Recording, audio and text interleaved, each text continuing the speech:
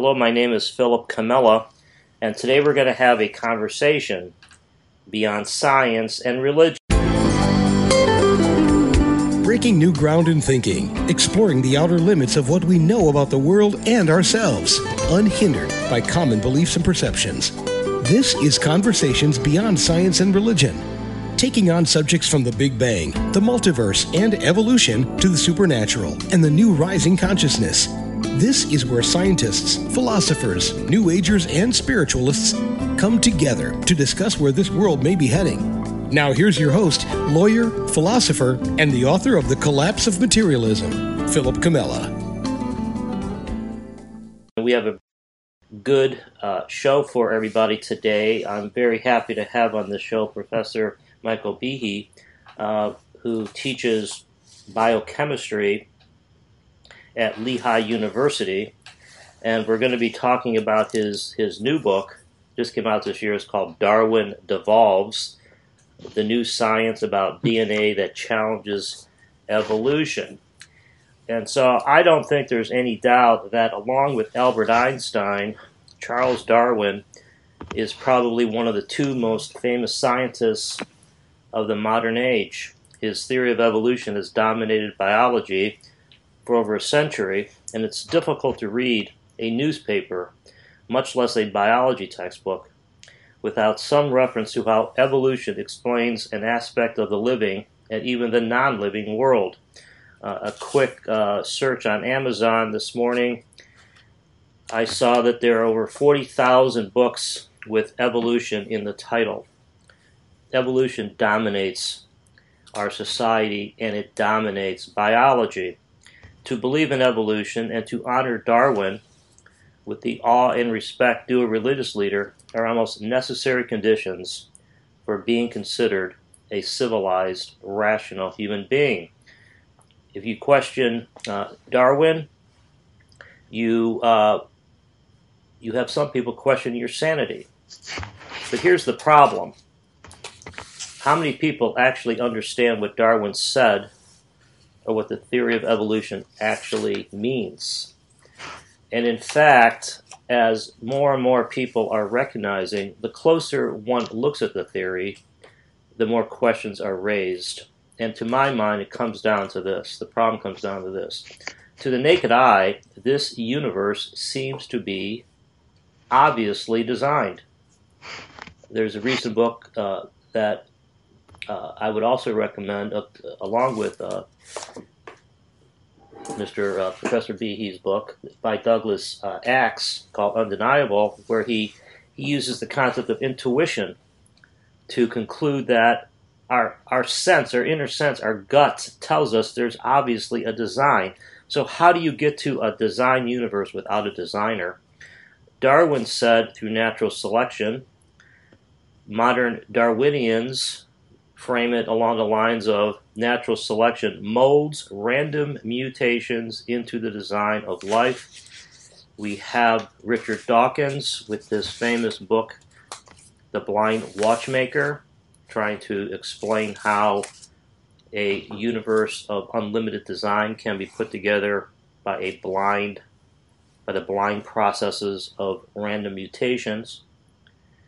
But at the same time, we're having this conflict between really what orthodox biologists say about evolution, and on the other hand, we're having a growing list of credentialed scientists raising questions about the completeness, the credibility of Darwinianism. We know that all designs begin with an idea in mind. So how do we get to our design universe without a mind? And that is the topic of today's show. It's also one of the topics of Professor Behe's book, Darwin Devolves. Professor, welcome to the show. Thank you for being with us. Yeah, thanks for having me. It's great to be here. Yeah, but no, go right ahead. No, I appreciate it, and this is one of these occasions where we have somebody like yourself, Professor, who I really think is the leader in the academic community and really in the scientific community, who has put together the strongest case against Darwin. And so uh, I want to get into your new book a little bit, but before we do that, can you just tell the listeners a little bit about how you went from I believe you were raised Catholic, and you have a degree in, I think, biochemistry. How you went from really being on the orthodox side into who you are today. What was there a triggering? Was there a triggering point here, or something that occurred in your career that got you thinking about this whole Well, question about Darwin? yeah, actually, I read a book. As you say, I was raised Catholic, still am, and in Catholicism, at least, people are, cool with evolution, even with Darwinism, thinking, well, maybe, God made the universe, but he may have just made natural laws to produce life, and who are we to tell him otherwise? And that was fine with me. And of course, I all during my college, graduate school education, and so on, everybody believed in Darwinian evolution and was taken for granted. That's I thought Darwinian evolution was true, was well supported.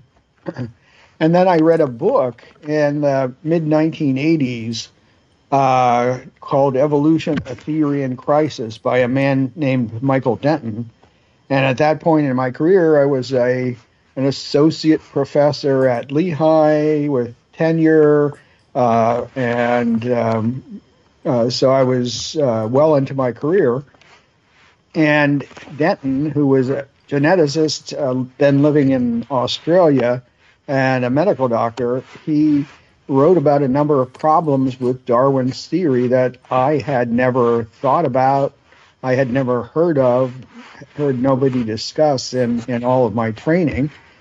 And it shocked me because here I thought there was this unassailable idea that explained a large chunk of the world, and he was able to offer objections that I had no idea how to answer. And so after reading the book, I went straight over to the science library at the college to see who had explained, these intricate systems that one sees as a biochemist. I'm a biochemist, and you study the molecular basis of life, and things are very complex and very elegant down there.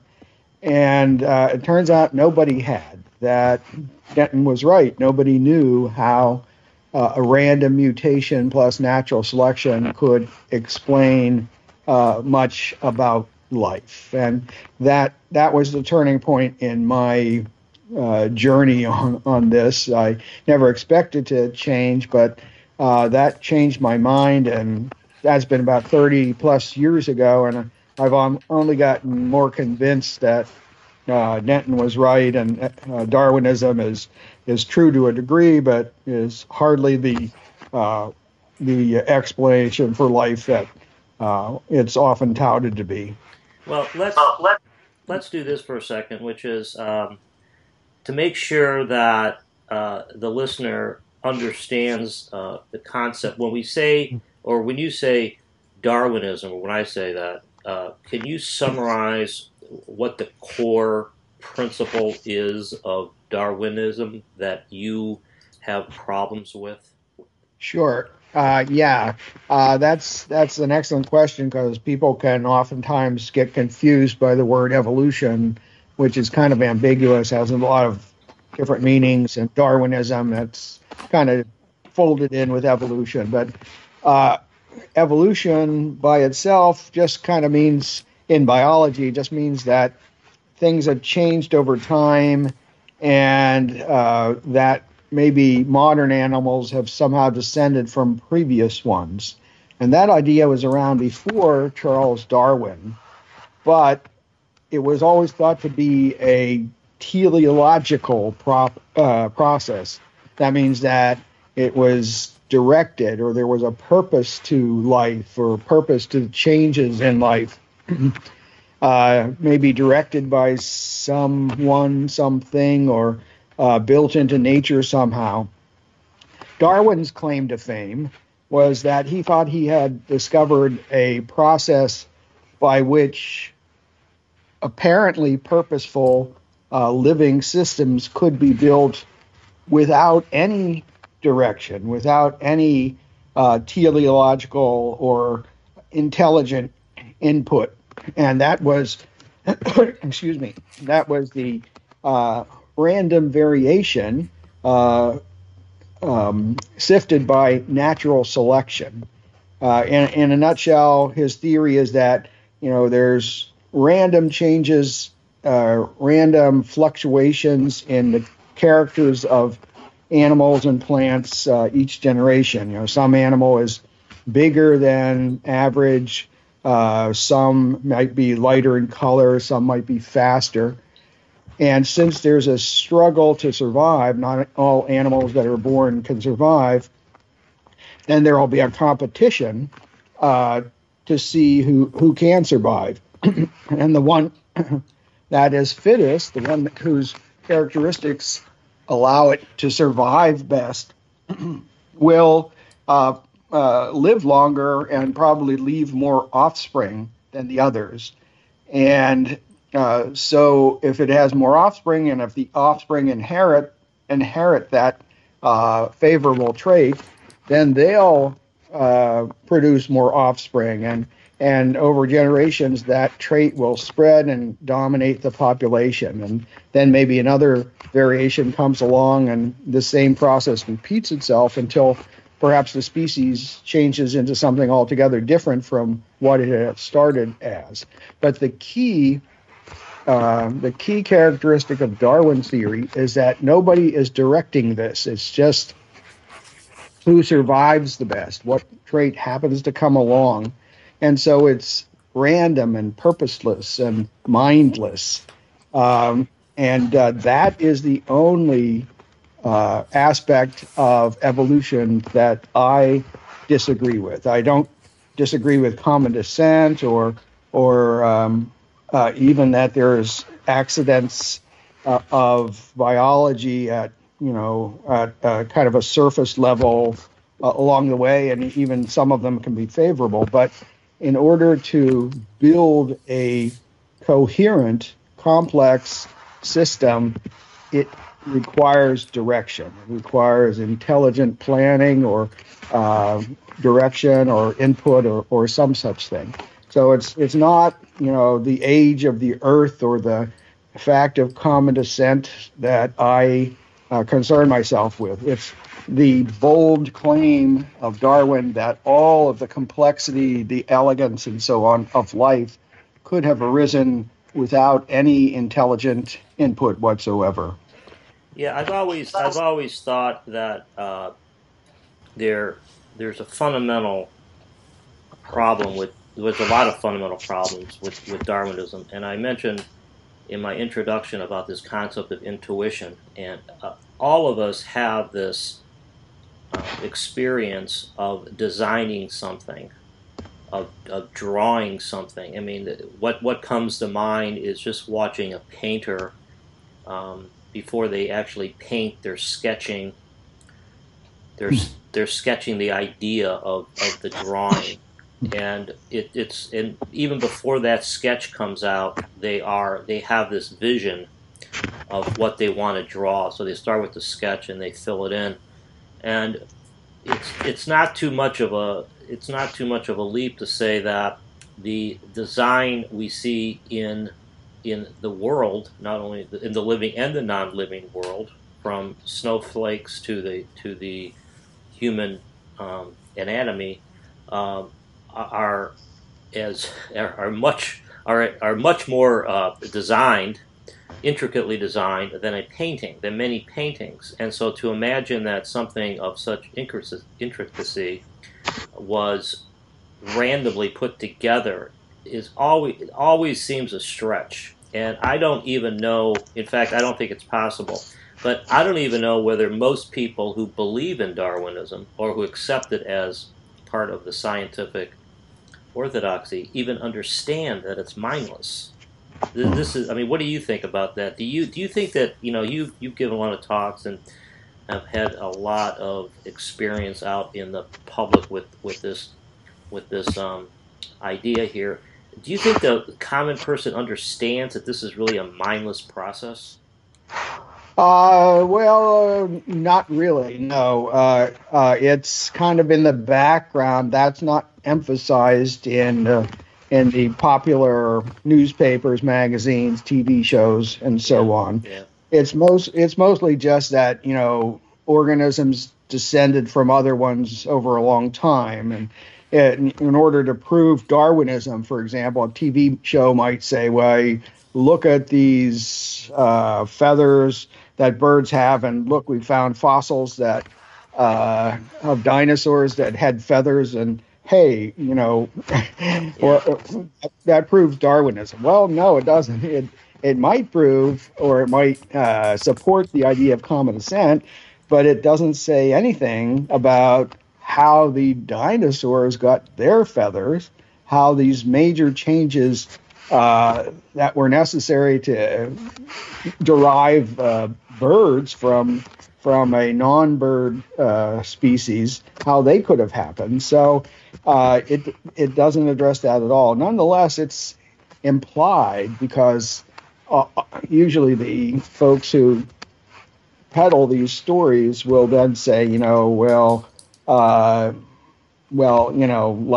isn't evolution wonderful, isn't nature wonderful, as if just the unfolding of nature itself could have done this. So yeah. yeah. Well, yeah. The In terms of looking at the mechanism for Darwinianism, and I want to move to the social part of this a little later in the show, but right now to drill into your new book a little bit. Um, I've always looked at this as if there's two mechanisms. You have the selection, which Darwin called natural selection, which I think is the common description, although I guess the current literature they want to remove the word natural because that does sound like there is nature doing some selecting. So they call it selection, but it was really natural selection selecting random mutations. And so you have two things going on here, which is, well,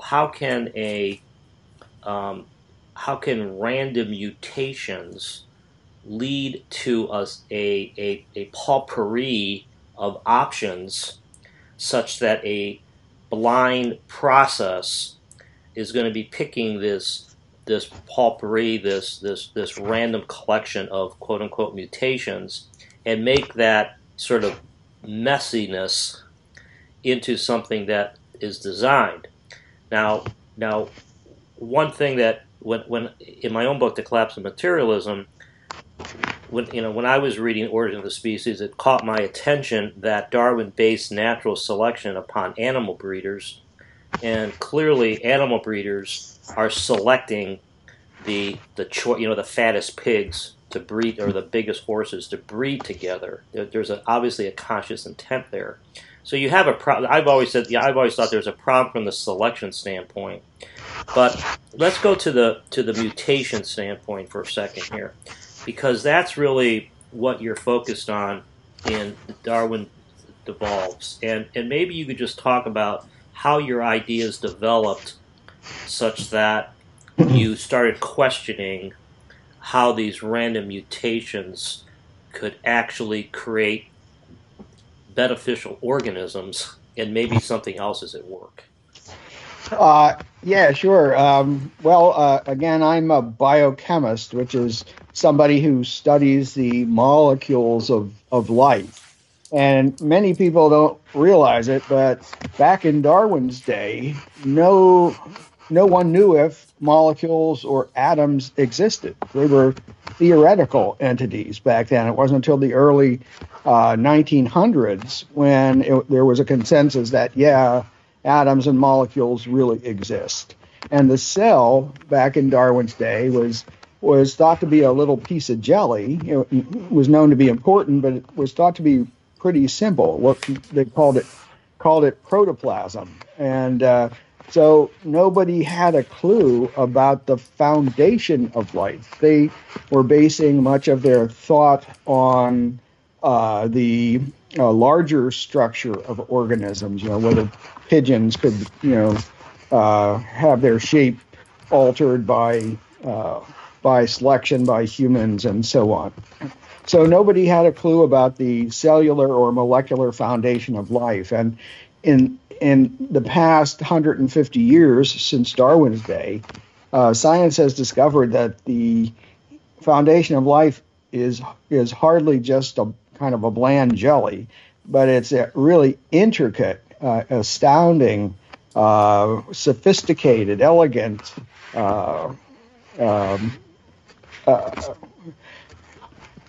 organization of many, many, many different parts. The cell, again, is more like an automated factory or a city of many automated factories that have to put together very intricate systems and rebuild themselves and so on.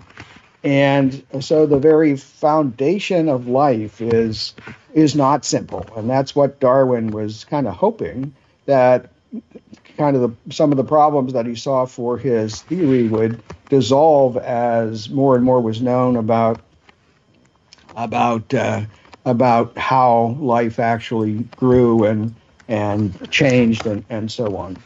And if you look, as I said, if you look at the foundation of life, science has discovered that it's run by molecular machines, real machines made out of molecules. And like our everyday machines, they have many different parts. For example, there's one that I like to talk about. It's called the bacterial flagellum, which is really an outboard motor that some cells can use to swim. It's got a propeller and it's got a motor and it's got clamps to hold it onto the cell and many, many other features.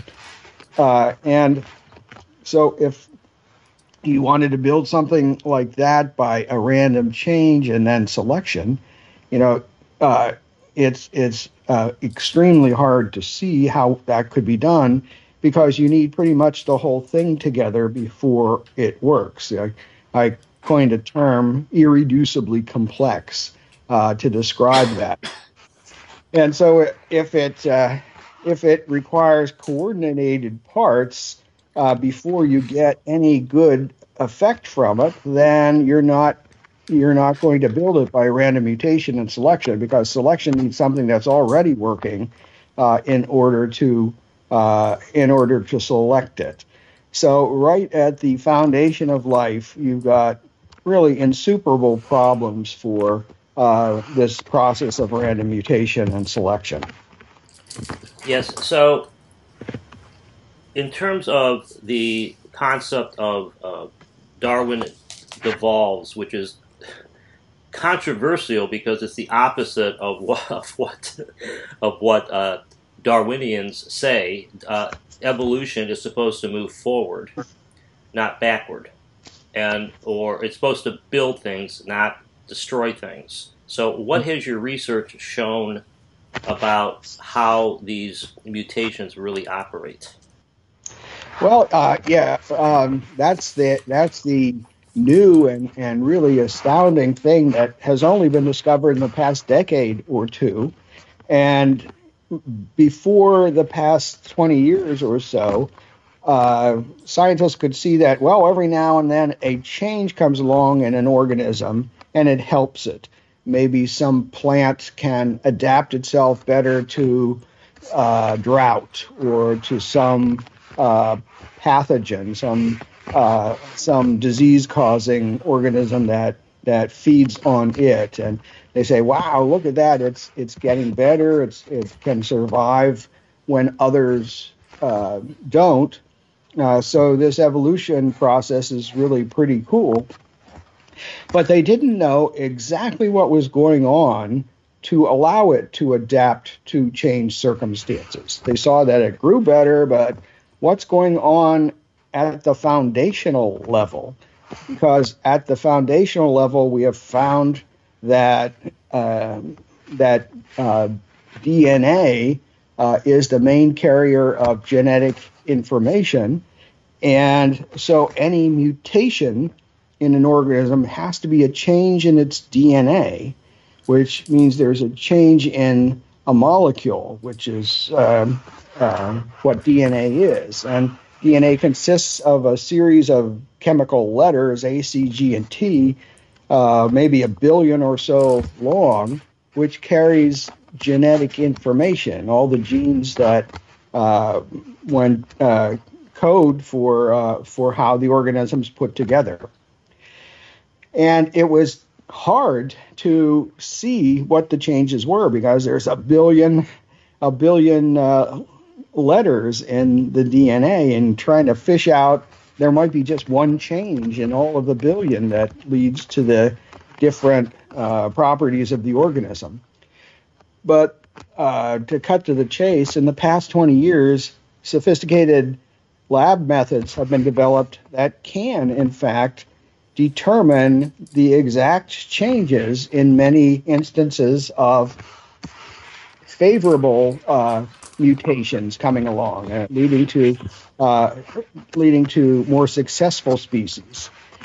And surprisingly, it's turned out that most of those mutations break genes that were already there or degrade them so that they work less effectively than they used to. And that's interesting, but it'll never explain how those genes got there in the first place, or how sophisticated interactive systems got there in the first place. And many people are confused by this. They say, how can breaking something, help an organism survive? Well, I'd like to use an analogy. So what if your life depended on your car getting better gas mileage? What could you do to quickly have your car go further on a tank of gas? Well, of course, one simple thing to do is take off the hood and throw it away. Take out the back seat and throw it away. Lighten the load of the car. Of course, those things are helpful in many circumstances, but if your life depends on you getting better gas mileage right now, then that's the way to go.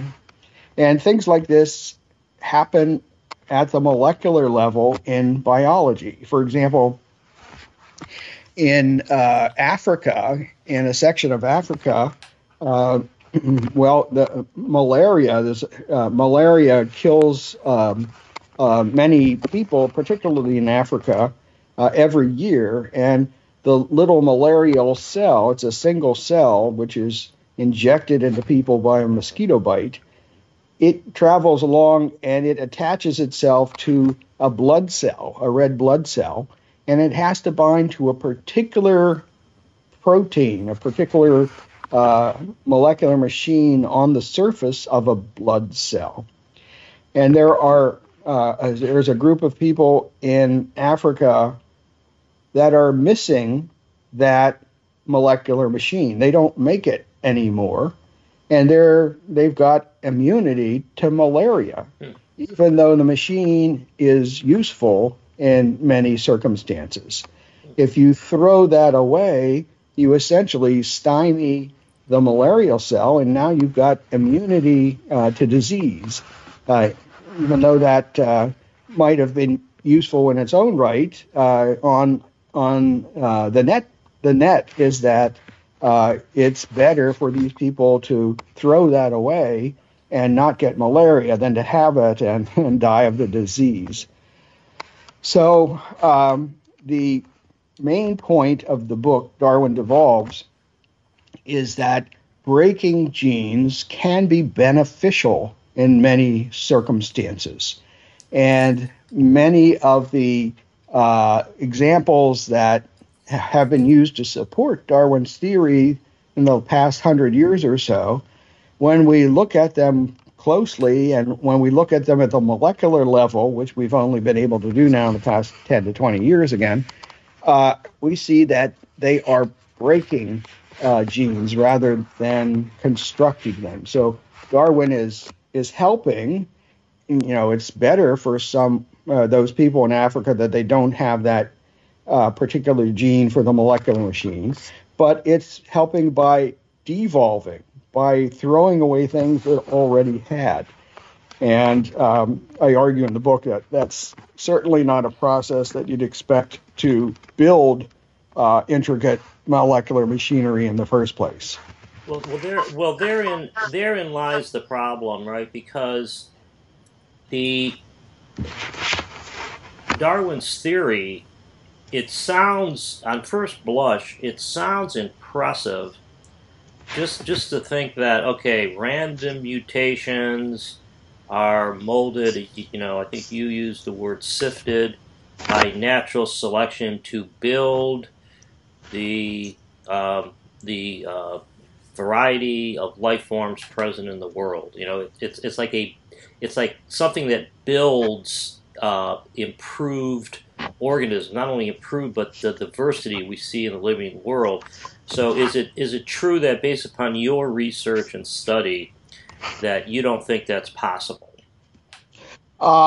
Yeah, that's certainly correct. As a matter of fact, the point I emphasize in the new book, Darwin Devolves, is that it tends to break such machinery rather than build it, as in the case of those folks in Africa. So it fools people, or it even smart folks, because in some cases, again, it's beneficial to get rid of something that's kind of holding you back in a changed environment.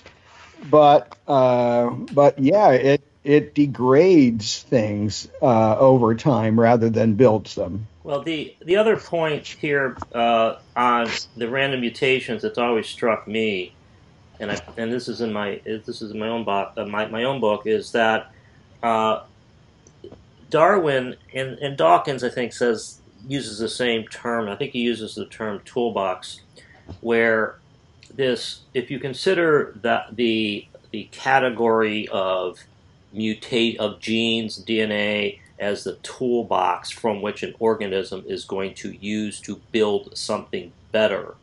It's always struck me to be remarkable, if not unbelievable, that this toolbox will contain the features, the coding for the features that are going to be necessary to survive in the living world, in the environment. That you sort of have to imagine some kind of fixed toolbox. Why is the tool, if it's getting colder, then and a bear is in a northern climate, why is it that there's more fur in the toolbox? I mean, it's really a odd way of thinking, because you've got to assume that that all the right ingredients already are present before they can be put together into something that's beneficial.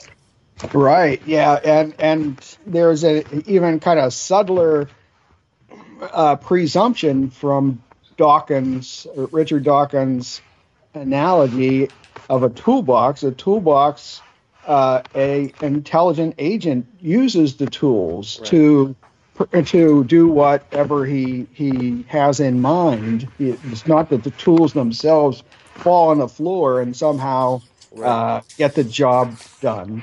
It's interesting, your bear that you just mentioned in the northern climate, getting more fur. Turns out that I speak a little bit about polar bears in the new book, but just to build on your analogy, one thing you can do is that, or one thing Darwinian processes could do if it got colder, is that every system in living organisms is regulated. That is, that a bear, the DNA of a bear would code for the bear's fur, its color, its density. It turns on, it allows it to grow, and it stops it at some point. Well, now suppose you broke a control that told the machinery of the cell when there was enough fur and to stop growing that. If you broke that, the fur would continue to grow and make the bear warmer.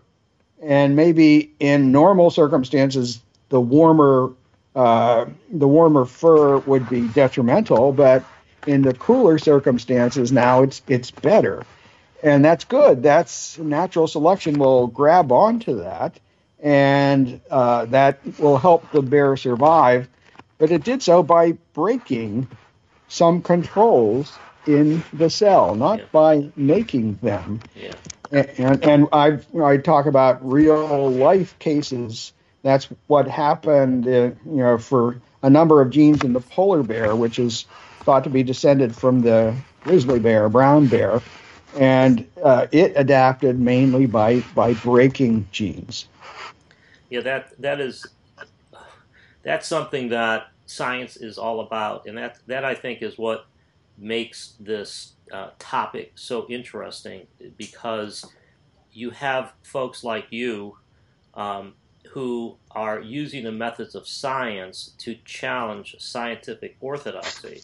And I assume, and I'm getting to this, I assume that one of your driving themes is that you are honoring the methods of science as opposed to accepting on faith Darwinianism, right?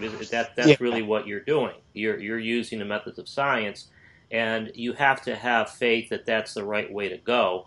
And which leads me to my next question, which is you published Darwin's Black Box in, looks like it's 1996, and for those who haven't read in this area, you have to read Darwin's Black Box. It's a controversial book, but it's probably the best, if not one of the, or one at least one of the best books in this field. But since you wrote Darwin's Black Box, Professor, 23 years later you write Darwin Devolves. Now, have you seen any change in the acceptance of your mindset here, or do you feel like you're fighting against like a immovable object?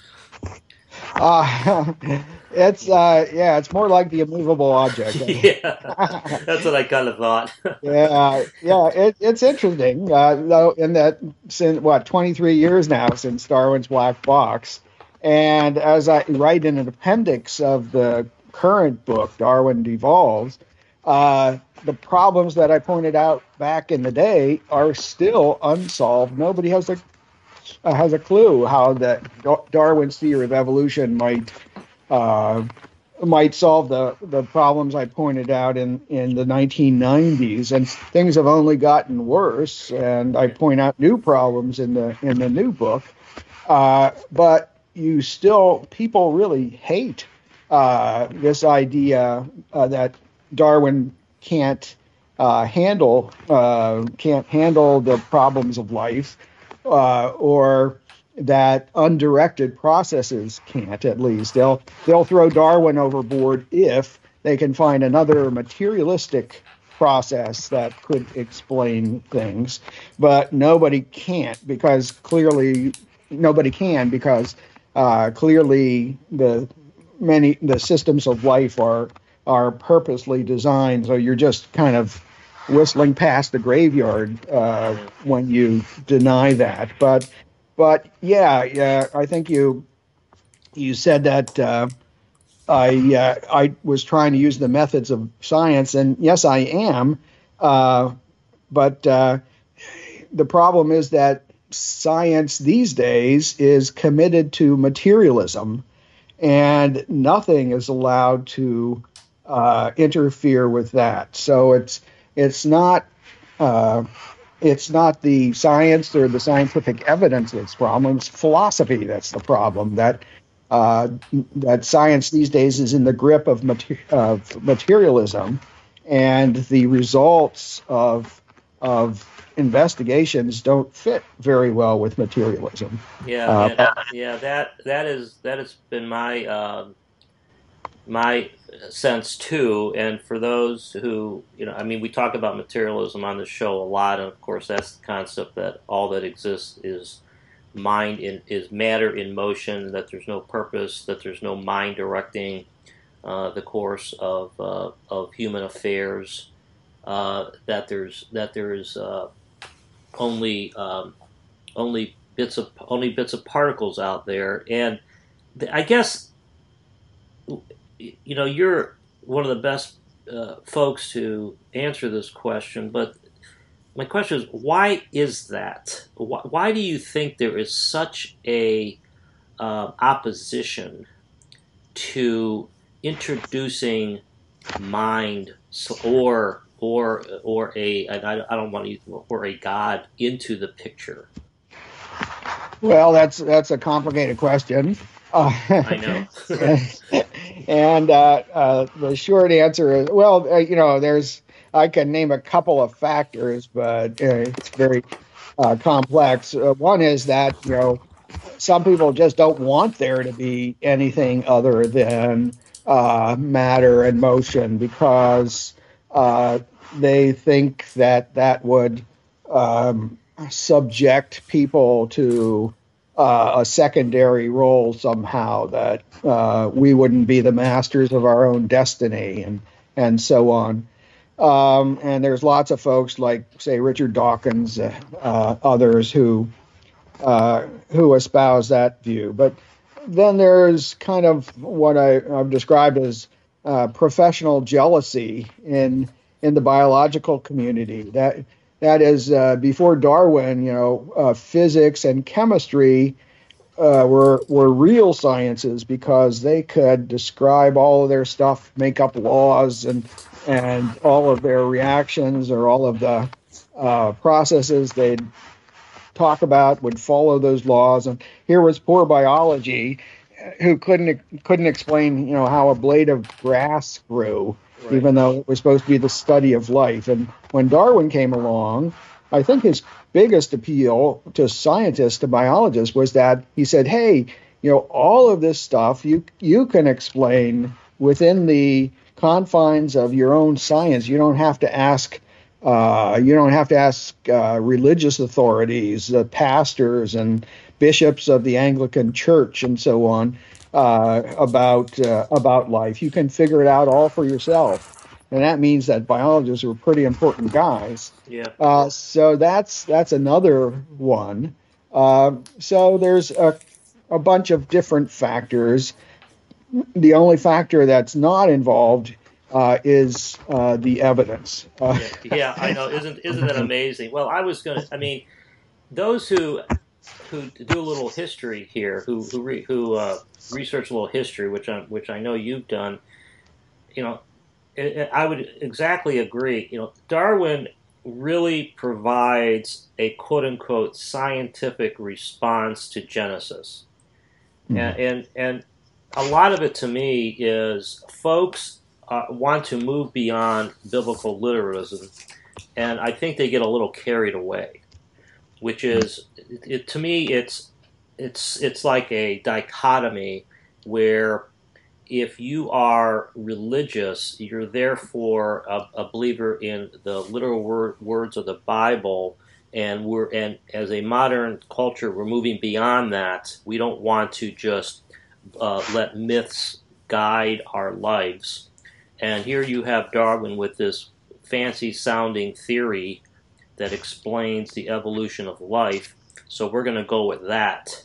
And it's sort of, to me, it's an overreaction against the Bible. And now, which leads me to, and that's just my view, but and I still think that's present, by the way, and the leaders of the neo-Darwinian movement, in particular, for example, Dawkins, they just pound this issue. They just pound the creationists. They just pound the Bible. They underline, like for example in Dawkins' book, The God Delusion. They just pound how ridiculous it is to believe in the literal words of the Bible, as if that's the opponent. And so it leads me to ask you, where are you in this spectrum? Because you are considered to be, I'm looking at a quote in the back of your book here, actually, Stephen Colbert, yeah, said that you're the father of intelligent design. So where are you in this spectrum here? I mean, do you consider yourself a intelligent designer, or where do you come down on what is causing the design? Okay, that's a great question.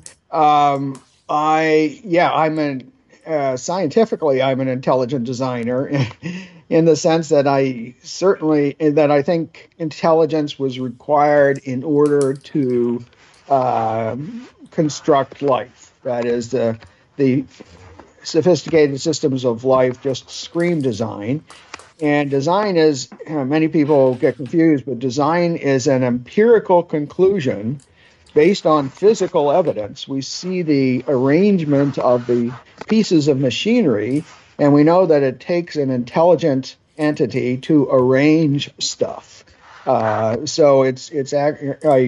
describe in the new book why, in fact, that's a completely empirical conclusion.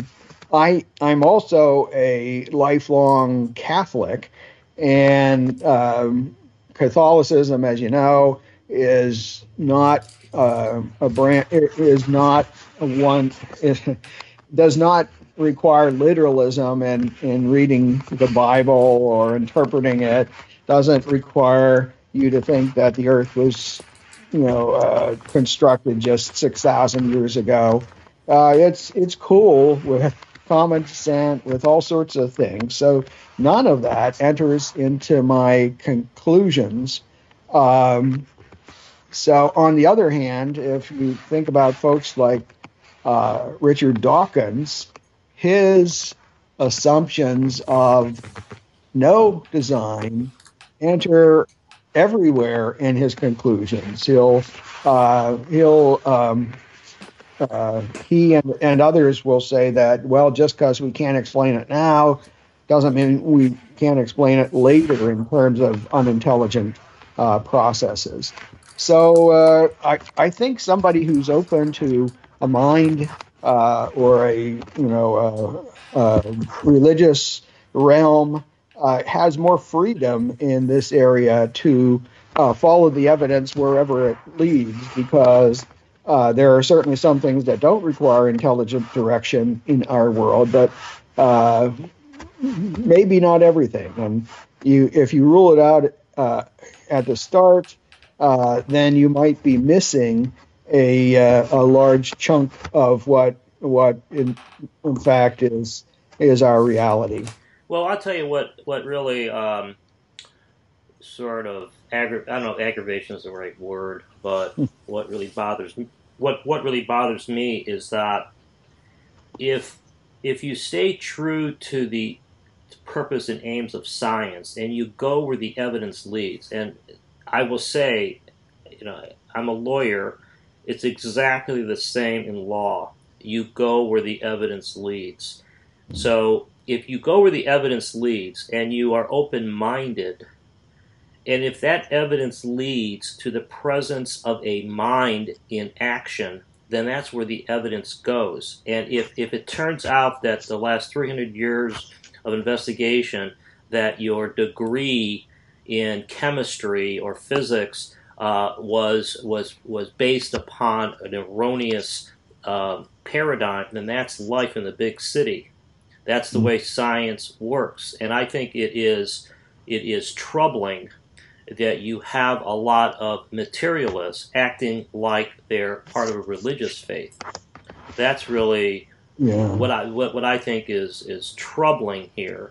Now, it just, as you were talking about Dawkins, I was on vacation last week in Europe, and apparently there's this bus, Dawkins or whoever supports him is paid for a sign on these buses in the UK that says something like, God probably doesn't exist, so enjoy your day. And so Dawkins uses the term probably doesn't exist. which I think is really interesting because how, so what are you leaving? Is he leaving open the possibility, and which is sort of an interesting way to do it. And then you have Thomas Nagel, while I'm on that topic, who has this book that's very good, who says the title is something like "Materialism is probably not completely true." That's the title. Is probably not completely true. So you have or I'm sorry, I think he used the word is almost surely not completely true, or something like that. He equivocates. Yeah. So you have the materialists sort of hedging their bets a little bit here. And I think that at the end of the day, it is more productive to keep true to the aims of science, because if folks like you don't, then where do we wind up? Yeah. We wind up just honoring the faith of materialism. Yeah, that's exactly right. I think Dawkins and his buddies with the slogan "God probably doesn't exist" are just trying to weasel out of the burden of actually making an argument that for that case. And of course, philosophers and theologians have been, arguing about that for millennia. And yet he doesn't want to actually make a serious academic argument. He just wants to put signs on buses. Yeah. And Thomas Nagel, yeah, that's great.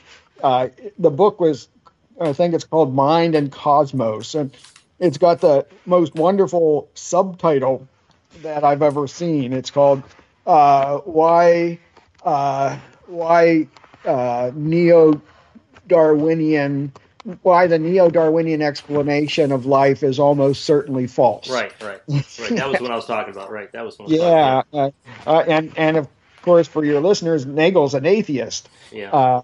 So he's it's not obvious to many really smart people that even ones who are antagonistic to religion, or at least don't want religion to be true, that Darwinian processes or material processes, even non-Darwinian material processes, can explain life. Yeah, and so we have this problem here, and to me it's the issue of our time.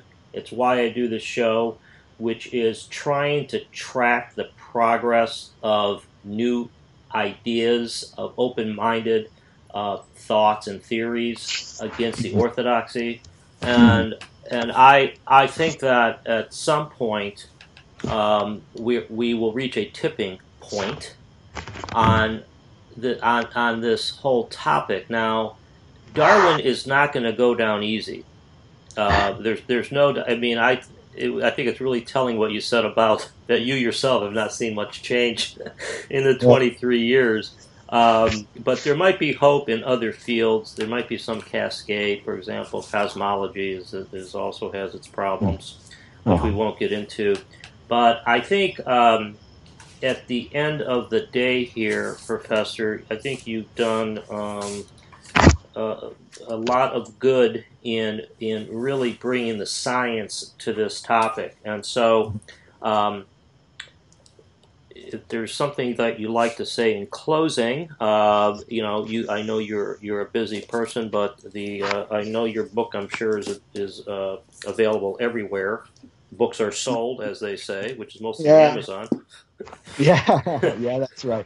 Amazon's the place to go. Yeah. Let's see. In closing, it's that it's interesting. You'd never know it from reading popular media or even much of the science, official science press, but the results of the last 100 years in science are really stunning in how strongly they point to the fact that nature is dependent on something outside of physical nature. Yeah. It is arranged not only life of the cosmos and the results of physics, astronomy, biology, also pretty much everything that every science points strongly to the requirement for something else, something to have given rise to a coherent, intelligible nature, and one that can host life and so on. And so next time you see a science show on TV that says everything's purposeless, or the cosmos is all that is or ever will be, don't believe it.